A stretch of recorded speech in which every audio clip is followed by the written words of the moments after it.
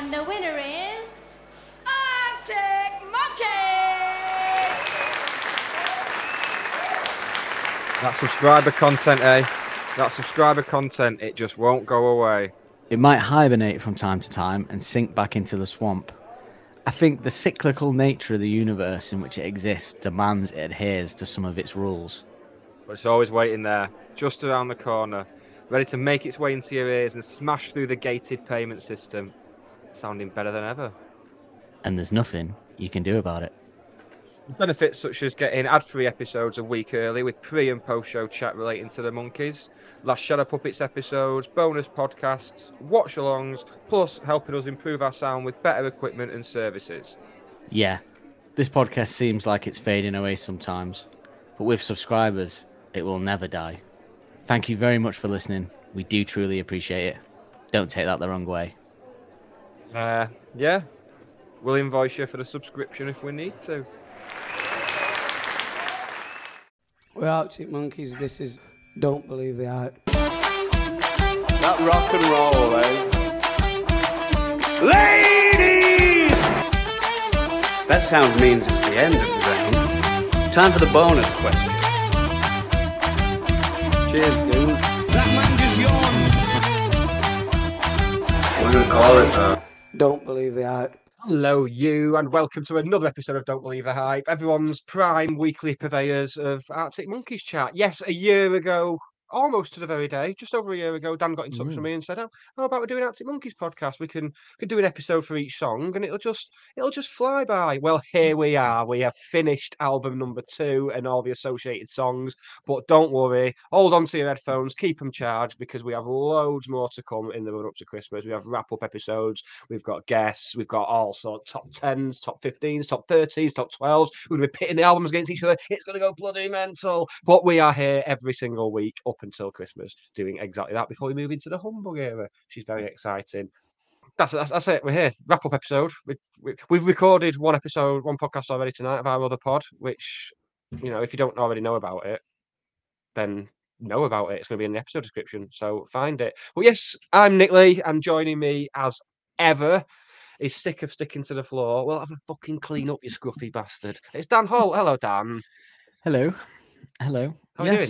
I'm good. I'm very good. It's the night before my birthday, and I'm well. All was silent.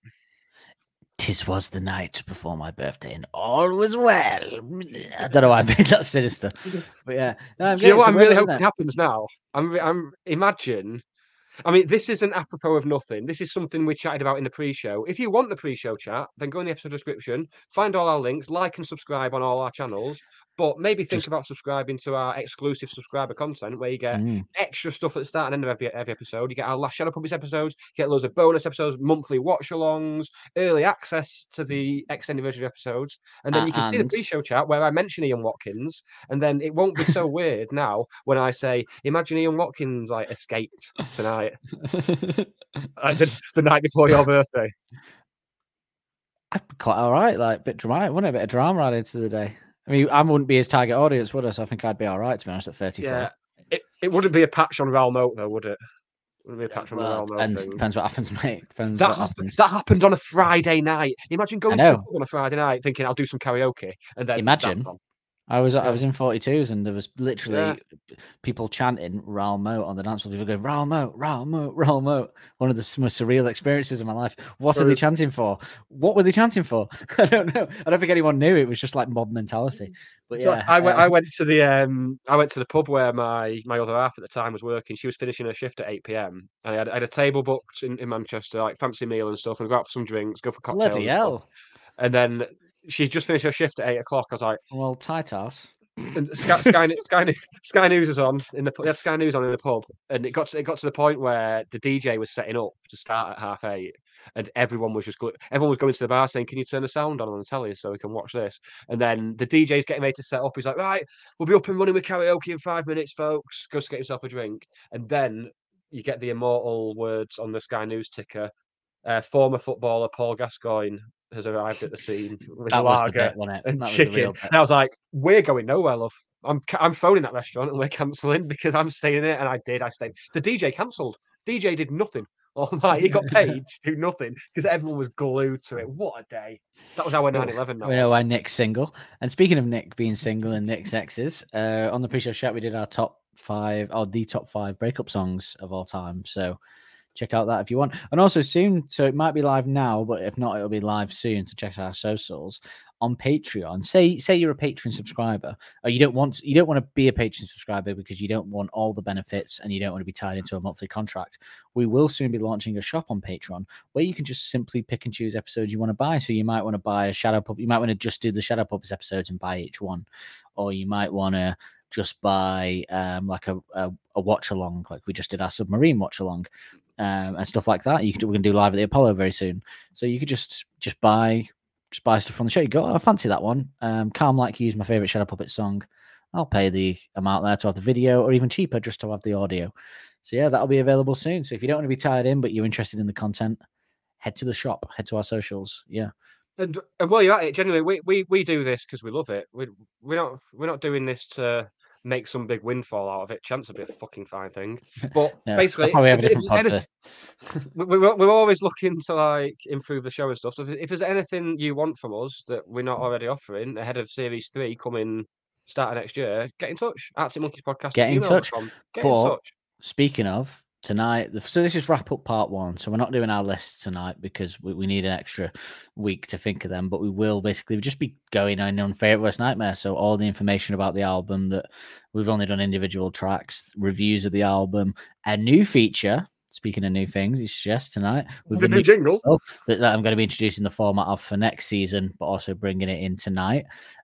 Some reviews, some ghost cookies. That's what tonight's going to be, and then just a little bit general chat about our thoughts on the album before we head into doing our lists next week. So that's the vibe we're laying down tonight. But so speaking of, shall we? We got no song to play, so shall we do the information and I'll get cracking. The information action ratio. Ain't that the place to go? Oh, yeah, do it on this one because it's a wrap up. Yeah. That's why I don't think I already counted that in, mate. 7 weeks of it. Favorite Worst Nightmare is the second studio album by English rock band The Arctic Monkeys. We know that. Released on the 23rd of April 2007 by Domino. It was recorded in East London's Milico Studios with producer James Ford and old Mike Crossy. The album was preceded by Brian Storm, which, as we know, came out on the 2nd of April 2007. This, obviously, again, as we all know, was the first album without Mr. Andy Nicholson, but it was Nick O'Malley. In comparison to the debut album, most people consider this more musically ambitious, with ambient sounds and expanded drum rhythms being introduced. Yes, as with their debut, it was a widespread critical success, with critics highlighting the band's new emotional depth and frontman Alex Turner's matured songwriting. Enemy and Uncut ranked it the second best album of 2007. What was the first? While Dutch publication named it the best of 2007. Retrospectively, the album is considered the start of the band's change of sound, with each of their albums after each debut. I guess that's true. I don't think I see the next album as more the beginning of their change of sound than this one, if I'm being completely honest. Although this is a slight change of sound, I really think that full strip change starts with Humbug, to be honest. Mate, do you want to know? God. Please tell me it's at least something I can respect and go, yeah, fair play. Right. When you said what was number one, a band popped into my head that I thought it would be, and it is them. So from the top 10, just a couple worth pointing out. Number 9 was The Cribs, Men's Needs, Women's Needs, whatever. Great album. Good album. This is Enemy's list. This is the Enemy top 50 best albums of 2007. Number 8 was Puzzle by Biffy Clyro. Yeah, not bad. 6, Kings of Leon, Because of the Times, which was I think is that their third album where it goes a bit shit halfway through and then they never recovered. So number 4 is Neon Bible by Arcade Fire. Fair enough. 3 is quite possibly my second or third favorite album of theirs, In Rainbows by Radiohead. I mean, really, number 2 should be potentially number 1 in this list, but go on. Number 2, Favorite Worst Nightmare. Well, given what I've seen at number one, I'd rather have Radiohead at number one. Number two, obviously, Favourite Worst Nightmare. Number one, do you want to have a guess at something that hit the zeitgeist at that time? But well, hang on. So, Favourite Worst Nightmare critic score. The critic score is 79 from 30 reviews, and the number one has a critic score of 68 from 23 reviews. Enemy This must be panel allowed still to won. intervene.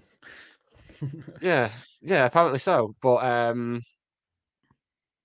yeah, I'll give you what I'll do. I'll give you the little blurb that they wrote about the number one album, but I'll take Right. I will redact the band name, and we'll see if you can guess it from that.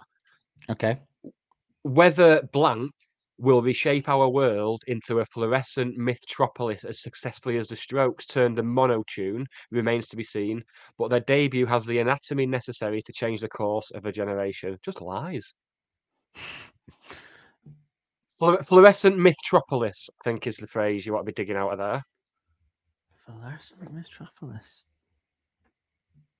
And one of the members has featured on an Arctics album, and another of the members, I believe, has featured on the third Libertines album as well. Oof. And one of them is married to one of my most hated female actors of this generation. I can't go on. I can't. Claxons. Oh, yeah, but to be fair, produced by James Ford, though. Good album. It's not Favourite Worst Nightmare good. And Favourite Worst Nightmare No. is very close to being it's quite possibly my least favourite AM album by this point now.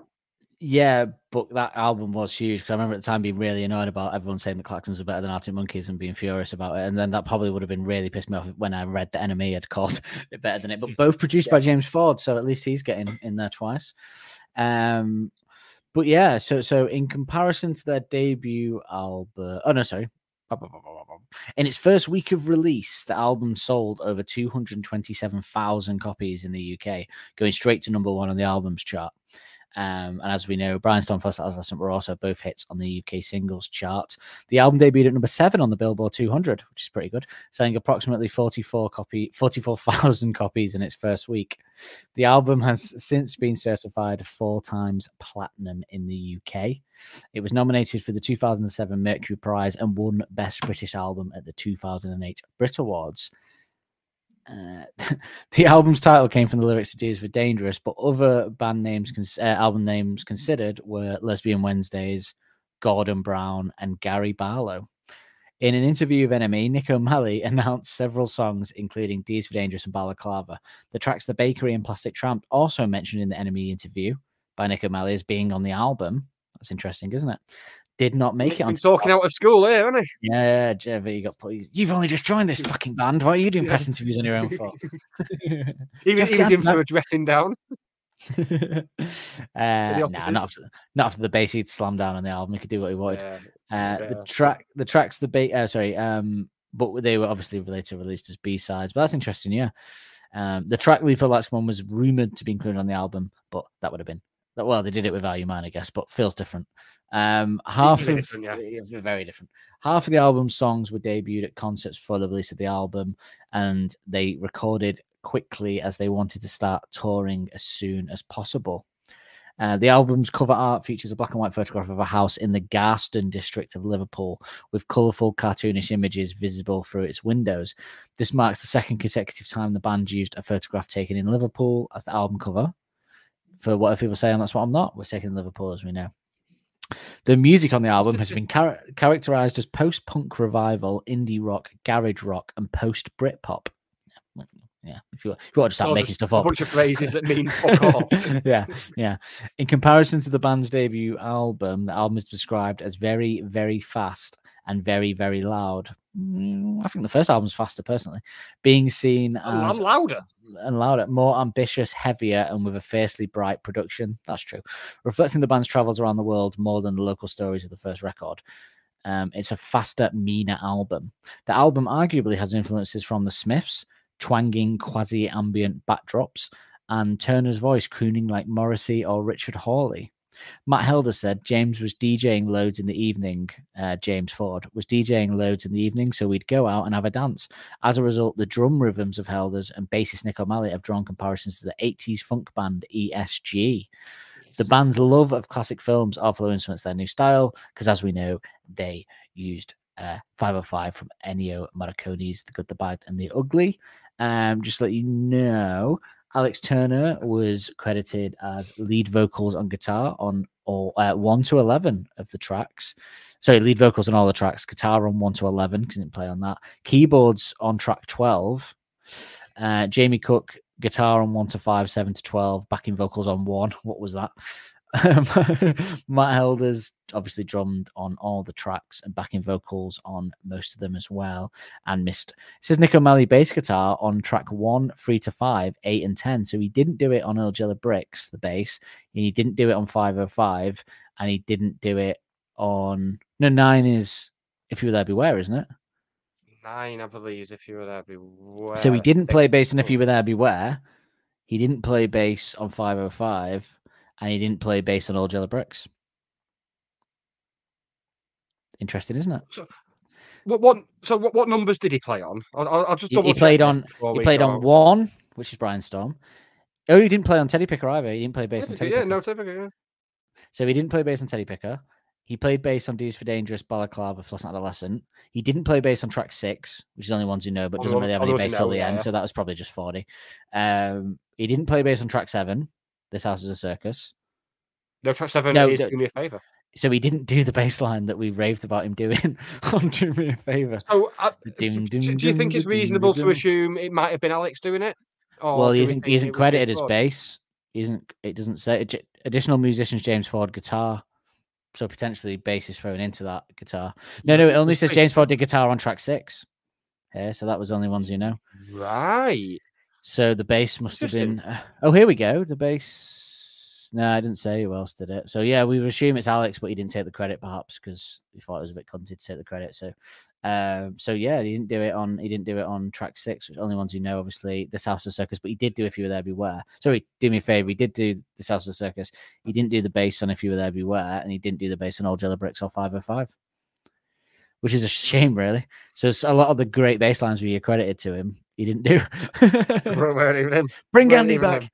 No, so yeah. I mean, what happens next when we get to my favourite, we're a few series off getting to my favourite Nick O'Malley bass line, but when we do, that's another one that wasn't recorded by him. I think from next season now, I'm going to cross-reference who gets credited for each episode, so we can say it on each one, because I wasn't aware of that at all. But he was credited. Oh no, I've done a boo-boo, Nick. I've made a big mistake. Sorry. I'll get the wet wipes. Nick O'Malley is credited for bass guitar on every track on this album. What he's credited for on those ones I just went through were backing vocals. So made a mistake. Yeah, we've just had a terrible time of it there, haven't we? Yeah, we have been drinking quite a lot this evening, so there is that. Would cut that out really, but nah, I can't be asked cutting anything out at the minute, to be honest. Additional musicians, James Ford. So James Ford did guitar on track 6 and Miles Kane guitar on track 12, as we know. James Ford production mixing on tracks 2, 6, 10, and 11. Same for Mike Crossy, and Alan Moulder did the rest. The artwork was done by Juno, who, if you remember, they did the first album, and they're based in Liverpool, which explains why both was in Liverpool. Matthew Cooper did the layout. Joseph Bramall did the illustrations. Graphique Club did the illustrations. Drew Millward did the illustrations. Al Heighton did the illustrations. Anne-Marie Moore did the illustrations. Tobias, there are dozens of us, did the illustrations. Design 4 did the spray can murals. And Matthew Goodfellow did the photography. So there you go. Do you fancy some... yeah. Should we do some ghost cookies, Nick? What do you think? You could say they're selling like ghost cookies. And Nick, not had that for ages, have we? What do you? We're going to be getting it. Yeah, quite soon. Well, we've got.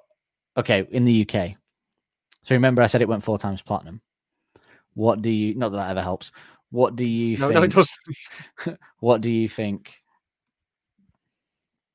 It sold. And look at your phone. I can see you cheating.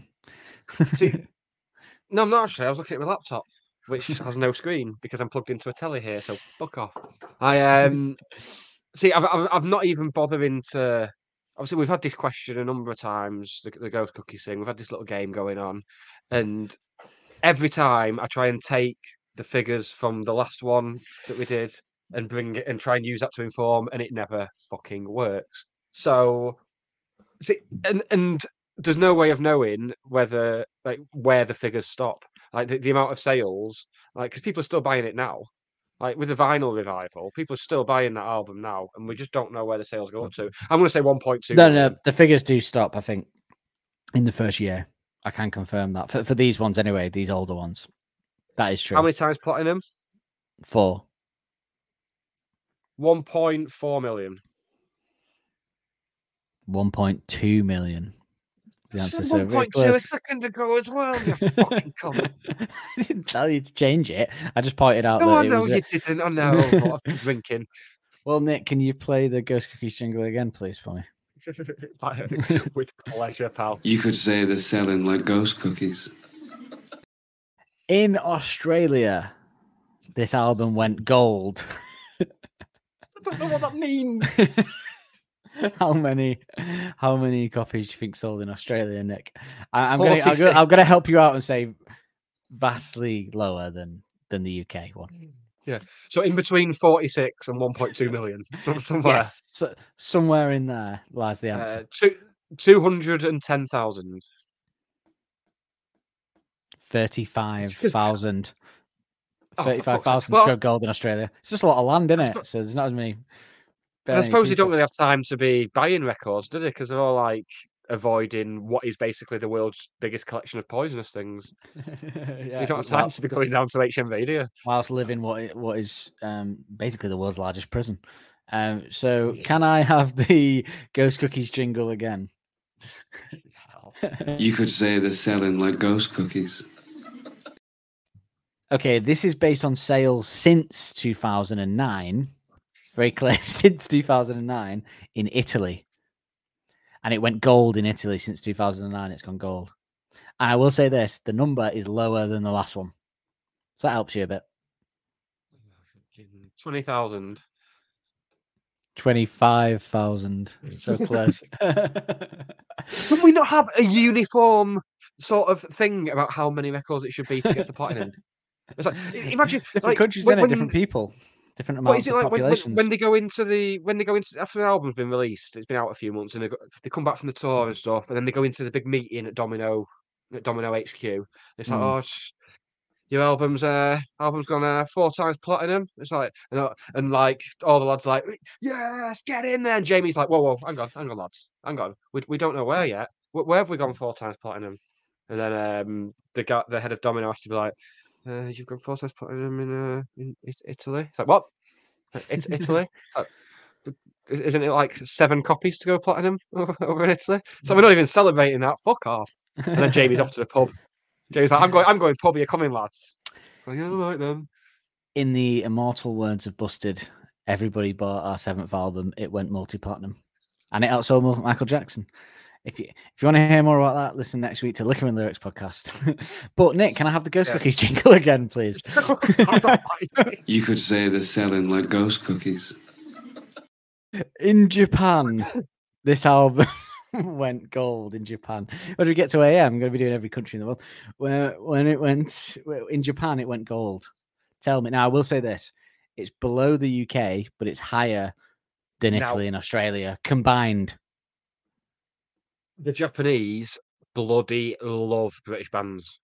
They go mental. I've seen videos of the Libertines playing like gigs in Japan in like 2002, 3, and it's before the albums even come out, and it's absolutely insane. They absolutely because it's so rare that bands actually tour over there. It's normally like festivals and stuff. So when they do, so with that in mind, Japan, 150,000. 100,000. So close. I'm quite happy with this.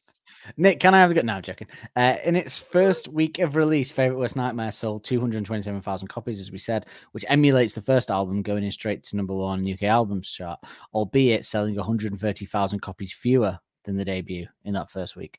The first 2 singles from the album were both UK top chart hits. And the album's first day sales of 85,000 outsold the rest of the top 20 combined, while all 12 tracks from the album entered the top 200 of the UK singles chart. By September 2022, 1.2 million copies. By September 2022, 1.2 million copies of the album had been sold in the UK, and it was certified 4 times platinum in 2022. Nick, I apologize. So that 1.2 million in the UK took about 15 years. In the United States, as I said, it debuted at number 7 on the Billboard 200, selling around 44,000 copies in its first week, and became the band's first top 10 album there. It also achieved top 10 debut albums in 12 other countries, including Australia, Canada, Ireland, France, Japan, Mexico, and New Zealand. Shall we have some reviews?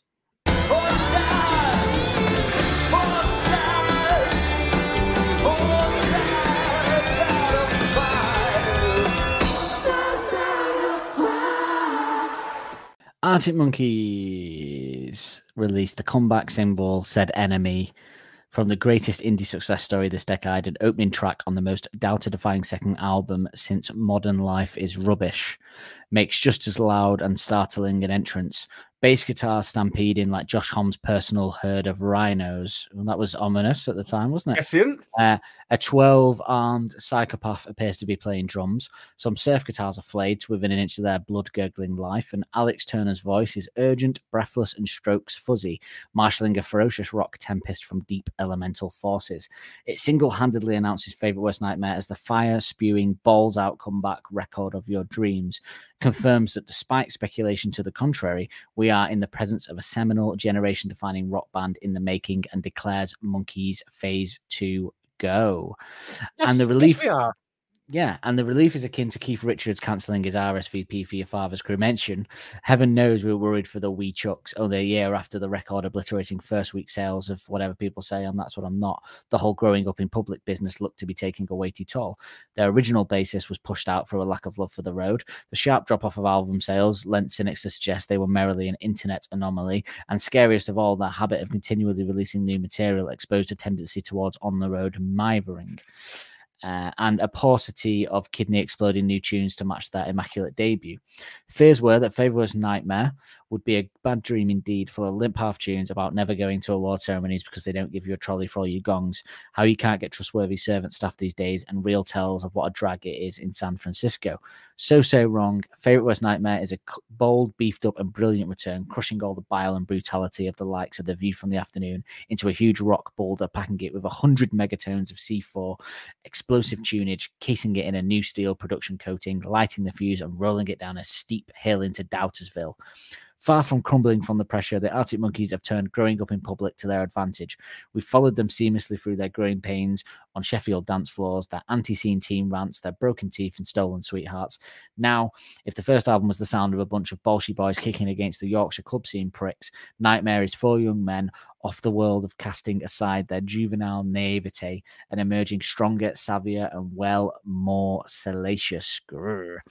It's all there in track 2, Teddy Picker, a song that sounds like fake tales on a barrel full of Sly Stallone's highest grade steroid supplements and encapsulates the Monkeys' latest concerns. Number 1, dark yet jaunty desert rock like Queens of the Stone Age might play at a limbo contest. And 2, sex, shagging, rumpity-pumpity, bumping uglies, making the beast with 2 arses. If sex on whatever people say I meant the odd flustered fumble around the back of the lead mill, here it's a far more degraded affair. The Teddy Picker of the title is a brutish and dominating sexual character, possibly getting his knuckle sandwich, your lisp, replace the twist and turn. Coupled with Alex's final bark of who'd want to be men of the people when there's people like you, it leaves a sinister question mark over the track, charged with sexual and physical violence. I love how that review starts with that little joke about Keith Richards. Now, if I'd read that at the time, I would have thought no one's gonna get that in 2023. But I got it straight away. Got that joke straight away, and I remember that news story. It's fantastic. So the gist of it was that Keith Richards' dad died, and Keith Richards snorted the ashes with some coke. Yeah. And then people were up in arms about it. There's a way to do it. People get ashes tattooed in them, so why not? And just to cap it off with, Favourite Worst Nightmare even subverts Hollywood's biggest truism: the sequel's better, an unforecasted hurricane. So there you go. The BBC, no, sorry, not the BBC. Yeah. BBC Gravy Train. Yeah, well, I thought it was interesting. Louder Than War did a look back in 2017 at the album, and this was their thoughts looking back 10 years.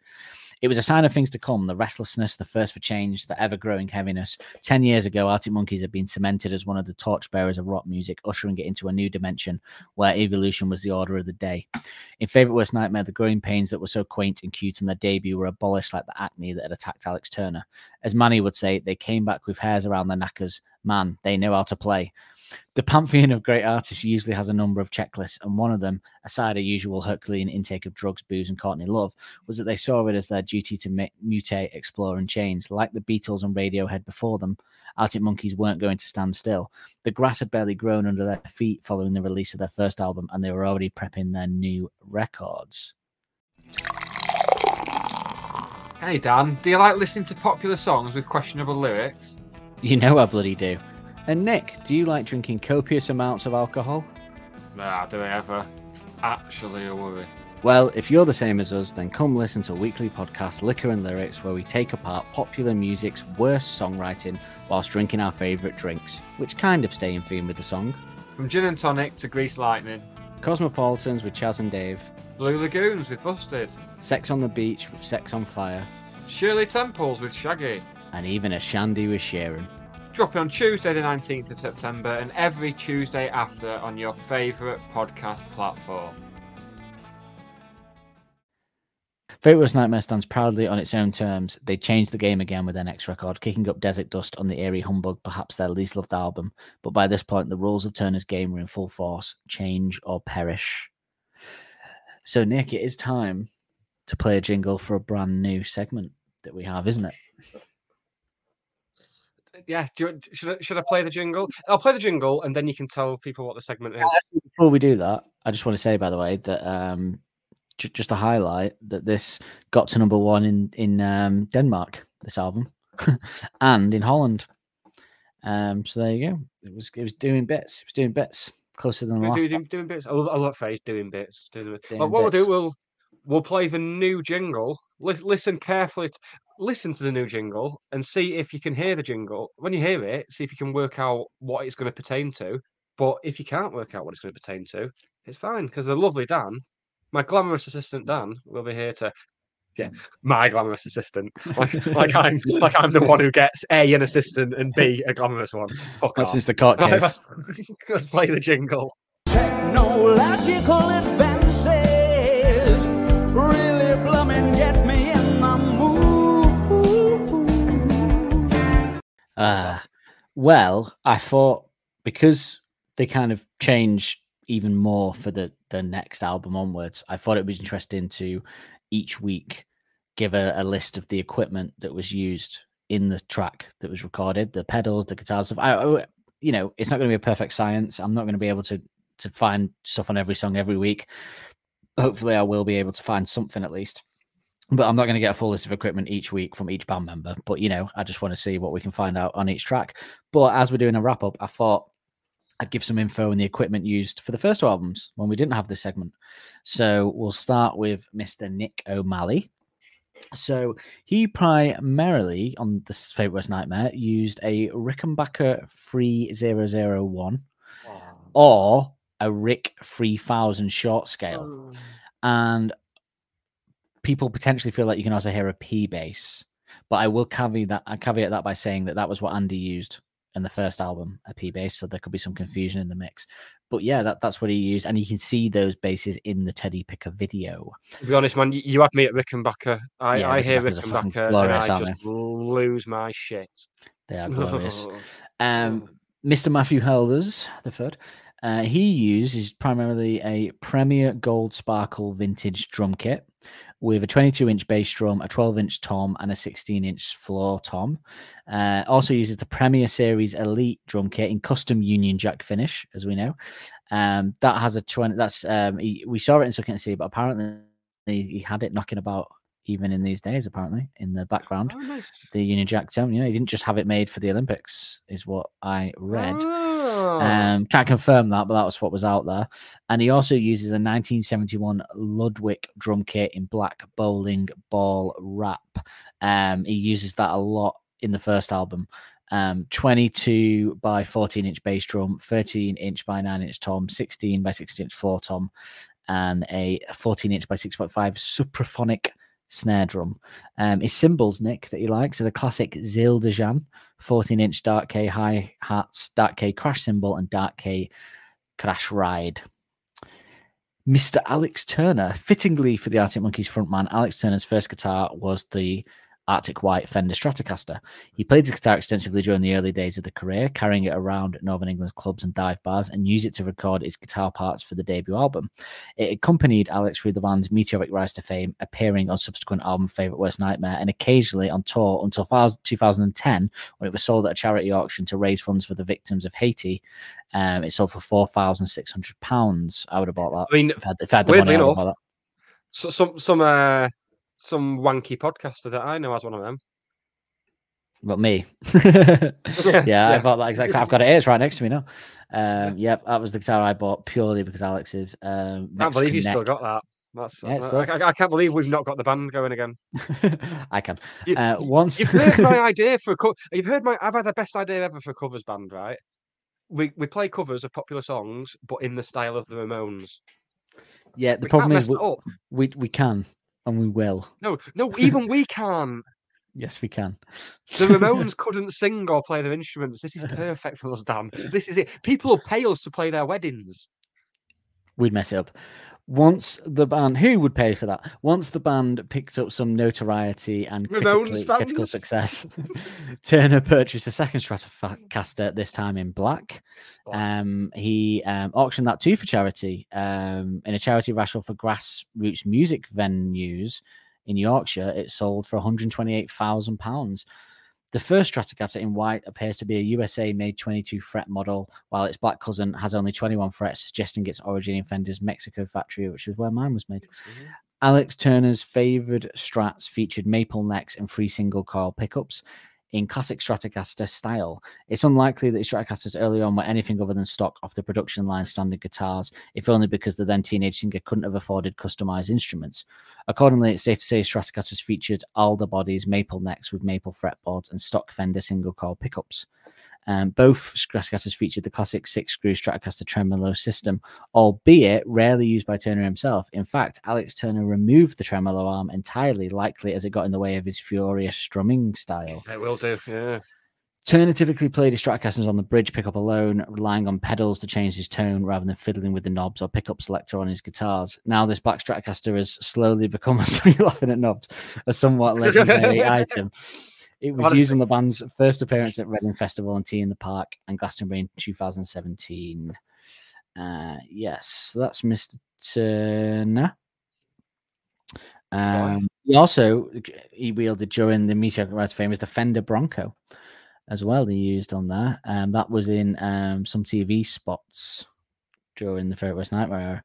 And it was the Fender Bronco was a short-lived student guitar produced by Fender from the late 60s up to 1981. Turner's finished in black is likely a later model, as the earliest incarnations of the Bronco were only available in Fender's Fiesta red finish. So there you go. It's likely the Bronco appealed to Turner thanks to his near-exclusive use at the time of the bridge pickup on his other Fender guitars. Being one of the most recognisable guitars from the Favourite Worst Nightmare days and well into the early stages of Humbug, this Bronco saw a fair share of remarkable performances from 2007 onwards, becoming to an extent Alex's first choice. It made an appearance on Live with Jules Holland. That's it, yeah. As well. Additionally, it was played in the single debut of the Monkees mega track for Adolescent, as well as the music video for Teddy Picker. This is easily one of the most iconic Alex Turner guitars of all time. Mr.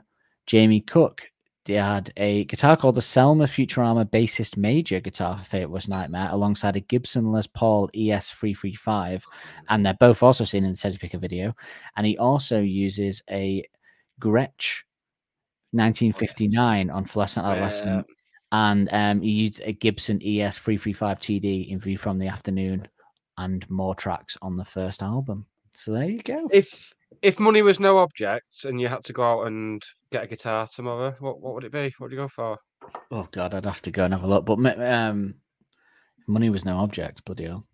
I mean, I'm purely looking aesthetically because I'm not a good. I mean, I play a bit Yeah, of bass. probably a Les but Paul. I'm not like Probably a good Les enough Paul, in to it. be honest. See, I think Les Paul or the Gretsch one, or I'm a big fan of I think it's the Epiphone Dot. It's the one that he played during Body Paint at Glastonbury this year. And Pete Doherty's played it for years and stuff as well. So it'd be one of them, I think. Yeah. Or, yeah, Les Paul, because you can't. You know Can't what go you are wrong. with Les Paul, don't you? Nick, what? So, because we're going to be doing our list next week, so I thought we'd just have a little, brief chat here. What do you think now that we've come out of this album? Because I remember coming out of the first album and thinking it was pretty big and feeling nostalgic and being sad to see it go. I'm coming out of this era not feeling that sad to see it go. Glad that we covered it, but not really that bothered. I enjoyed it. I particularly enjoyed the album, points of the album, and when we were doing it, recording it and stuff around the time they were touring and stuff. But I'm not coming out of it with a tinge of sadness to see it go, and I'm raring to go for Humbug. You know what I think it was? I think obviously we both had the same sort of gateway into the band with the demos, the Beneath the Boardwalk demo album. We both absolutely rinsed the hell out of that.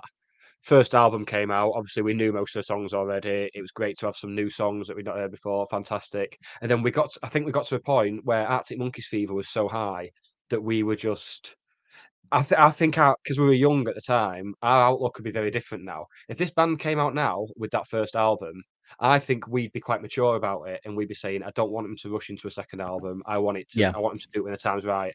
But they wanted to get back out there. They wanted to capture the momentum, lightning in a bottle, that sort of thing. And they wanted to go at it, go on tour, play the record live and stuff like that. But having covered it for the past few months, I'm gonna say it's probably my least favorite album of theirs. I think I can't imagine anything else beating it as being the least favorite. And yeah, I mean, it's got some choice tunes on there that I've always loved. It's got some of my favorite tunes on there. So some of my favorites on there, but like as a some whole, of the, yeah.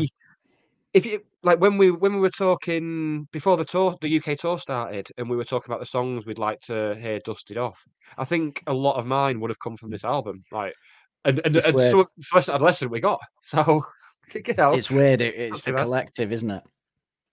Yeah. As a collective, it just doesn't hold up to the others collectively. So it's weird, and I just don't have as much. I just don't have as much love for it as the others for some reason. No. Even though this was a big part of my life as well. This one, just like the first album, so you'd think it would ring the same nostalgic tunes, and some did, like Teddy Picker and First Adolescent did, and Brian Storm, first time hearing that, and then obviously If You Were There, Beware, This House of Circus. I love those songs, but I think maybe I don't know. Maybe it's because of the way we had the Old Yellow Bricks, Bad Thing, 2-song run where we weren't that impressed. Maybe that affected our thought because we didn't really have that on the first album at all. Well, the thing is, we went into Old Yellow Bricks expecting to be impressed, and then just stuff came out for us in that episode that we didn't. And Bad Thing we always knew wasn't great. So yeah, I guess that's why. And I just think, I don't know, it just. And also some other stuff that we found out, and we're going to be doing a pod in a couple of weeks where we go over some stuff that we missed from the first two albums and hearing from the band themselves talking about those things. And I think, there's some stuff where I think now I'm like, oh, did that song, is this House as a Circus actually about fame, or is it just about a mad party like people were saying and we were wrong? And there'll be more on that when we do that pod. And it just starts to tinge it a bit where I thought it was a lot cleverer than maybe it was some of the lyrics. So then I start to look at it a different way. Whereas I know that in the future, the lyrics and the songs are great. They're not going to be affected. So yeah, maybe it falls into that category of the first album was a big moment and a great album. And then they change it up and do a load of stuff that we love from then on. And this kind of just sits in this awkward place of slight progression, but not enough progression looking back. But even despite that, this is the album that gave us Brian Storm and 505. For starters, two of the songs. Teddy Picker and First Adolescent. but they've both been dropped from the live sets at some point. But in terms of Brian Storm and 505, they're mainstays, and I could not imagine going to see them live and not hearing them two songs. And 505 wasn't even a fucking single. That's astonishing. not even a single, and for something to be that big. Yeah, and now big as well. Now, yeah. Look, it's got a lot of great tunes on it. It's got a lot of stuff I love on there. There's a lot of lyrics that I love on this album as well. It's weird. I can't explain why it sits where it does, but when you're speaking of a band of this quality, something has to fall by the wayside, I guess, in your ranking, and this seems to be the one. So if it could change, we could listen to one and go.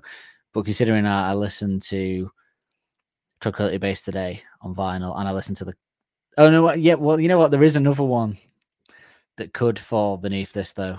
But the sands of time will tell that one. See, now I agree with you. Problem. We've had this discussion umpteen times. We've said the car could end up falling into that bottom position.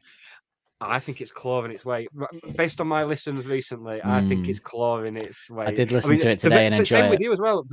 The very fact that I ain't quite where I think I am has now clicked a bit for you. Kind of suggests and you know what? Move up from that.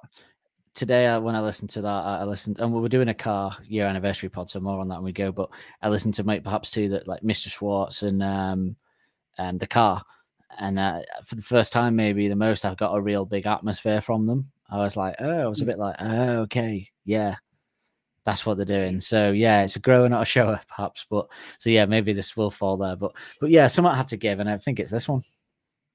I think it's an interesting one because obviously going into when we first kicked off this whole mad journey of like discussing every song like idiots, with the first album, I was quite clear at the start how much the album meant to me, about the lifestyle, like the fact I was basically living the album at the time. Like we were both doing what the album was chatting about, and then so with whatever people say, I can pinpoint where I was in my life. Even though Favourite Worst Nightmare came down the road like a year after, I can't line it up with my life in the same way I can with that. And I don't think there's really an album that I can line up with my life until we get to AM now. I don't think. Like Humbug just came out and I listened to it and enjoyed it. Suck It and See, I kind of, it's the same, but my life wasn't mirroring the album. So it wasn't until like AM Tranquility onwards that I could tell you what my life was like at the time. Like, yeah, same exactly. That's not a slight on the album. That's just the life you're living at the time. It's not. Well, it's just giving context to why you might feel that way about it. But yeah, look, it's kind of something has to give in the list, and I think for both of us, this is what, and that's not something I would have said before we started this. So it's actually covering it that has shown that to light and confirmed it. So there you go. That's why we're doing it. But I can't foresee it happening anything going lower than it. But we'll see. We will see. But next week we're going to do. We are going to talk more about it, but we're going to give our lists. So as we go in that, we're going to talk more about the album. This was just to kind of give an overview of everything, because we're going to do our favorite tracks on the album from least to favorite like last time, which it will be difficult. You know what? Because even though we say this about the album, there's still a lot to say. We do our live dream live set of this album as well. And then we'll do our rating of the B-sides, our favorite lyric on the album, our favorite musical moment on the album. So a lot of thought for that. Everything you get from the individual episodes, you're getting it for the album as a whole. We're covering everything. Yep, and then the week after, well, we'll tell you then. But we got an interesting concept the week after as well. So yeah, this week a little bit of just giving you a brief overview, so we didn't give you too long a podcast with the lists as well. And then yeah, next week wrap up part 2 with those lists, and it's going to be interesting, I think, to see whether because we were pretty similar with the first album on the lists of the artists. We were pretty much bang on the whole way, apart from a couple. So I wonder if we'll be the same this time. It's going to be an interesting one. Going to be a very, very interesting one. But yeah, we've got content coming at you just up until Christmas, really. Then we'll have a little break, and then after Christmas we'll be starting with My Propeller for the Humbug era, won't we? Yeah, so we'll be running up with this until the start of December, and then we'll be stopping until the 6th of Jan or whatever. But in the meantime, we'll probably drop a Christmas episode in the meantime of that. So, you know. Oh, we absolutely will, yeah. But do get in touch. Go in the episode description, find all our links. While you're there, like, follow us on your podcast player of choice, like subscribe, rate, review, do all that stuff. Follow us on all our social media stuff. We're on TikTok, Instagram, Facebook, and Twitter. Although I'd say Instagram, TikTok, and Twitter are the best ones to find us on, really. Like, Facebook's just like, it's all It's all people's mums posting like lost dogs from 5,000 miles away, and we don't really want to be a part of that. But yeah, so we've got plenty coming for you. We do appreciate people tuning in and listening every week. Get in touch as well. While you're in the episode description, finding all our links, find our email address, get in touch. We want your memories of this album. We want to know what this album meant to you, where it sits for you, like what you were doing when it came out, what your first impressions were when you heard it, you first listened to it. Obviously, me and Dan have shared our story about when we first heard Brian Storm, and just anything. We just want to chat. We just want to talk to you. That's all we want. But we will be back next week. Don't forget, have a look at the subscriber content as well, because you can get episodes 7 whole days early with a load of bonus pre and post show chat, as well as our Last Shadow Puppets episodes, our watch-alongs. And if you subscribe, you can email us, pick a song, and we will discuss it with the same format that we do on here. And there's a few of them up there. They're available to listen to for anyone. You don't have to be the one to. We don't just email it to the person who's picked that song. They're out there, and it's a good way to discover some new music. We've done, I think, we've done XTC, we've done Nude Party, we've discovered stuff we didn't know, which is good. We didn't go into it expecting that, but we've fucking got it, haven't we? We have. Yes, that is it. Episode 2, episode 24, done. We've been recording another podcast and drinking, and it's just got to. I've just realised it's like 8 minutes to midnight. It's like, yeah, I'm going to be 34 in 8 minutes. Should we stay on for 8 minutes? No, absolutely not. Hang on. I'd like to say I've got you a candle, but there's a light. Hot that. Hot. Yep. Right, thank you so much for tuning in. It's much appreciated. Thank you, Dan, for taking the last few minutes out of birthday eve to join us here. There'll be a little bit of we'll give you a couple of minutes of post show after for the subscribers. Just to might as well, haven't you? Yeah. No else to do, have we? It's not like you've got a birthday to celebrate or anything. Say goodbye to the nice people, Dan. Goodbye. Bye. Don't Believe the Hype is hosted and produced weekly by Nick Lee and Dan Holt. The music used in the titles is royalty-free music courtesy of Les FM. Don't forget to subscribe on your podcast player of choice to be notified every Wednesday when a new episode is released. And if you want to help us out further, be sure to like and review to help make us more visible to like-minded souls. We will see you next week with more of the same.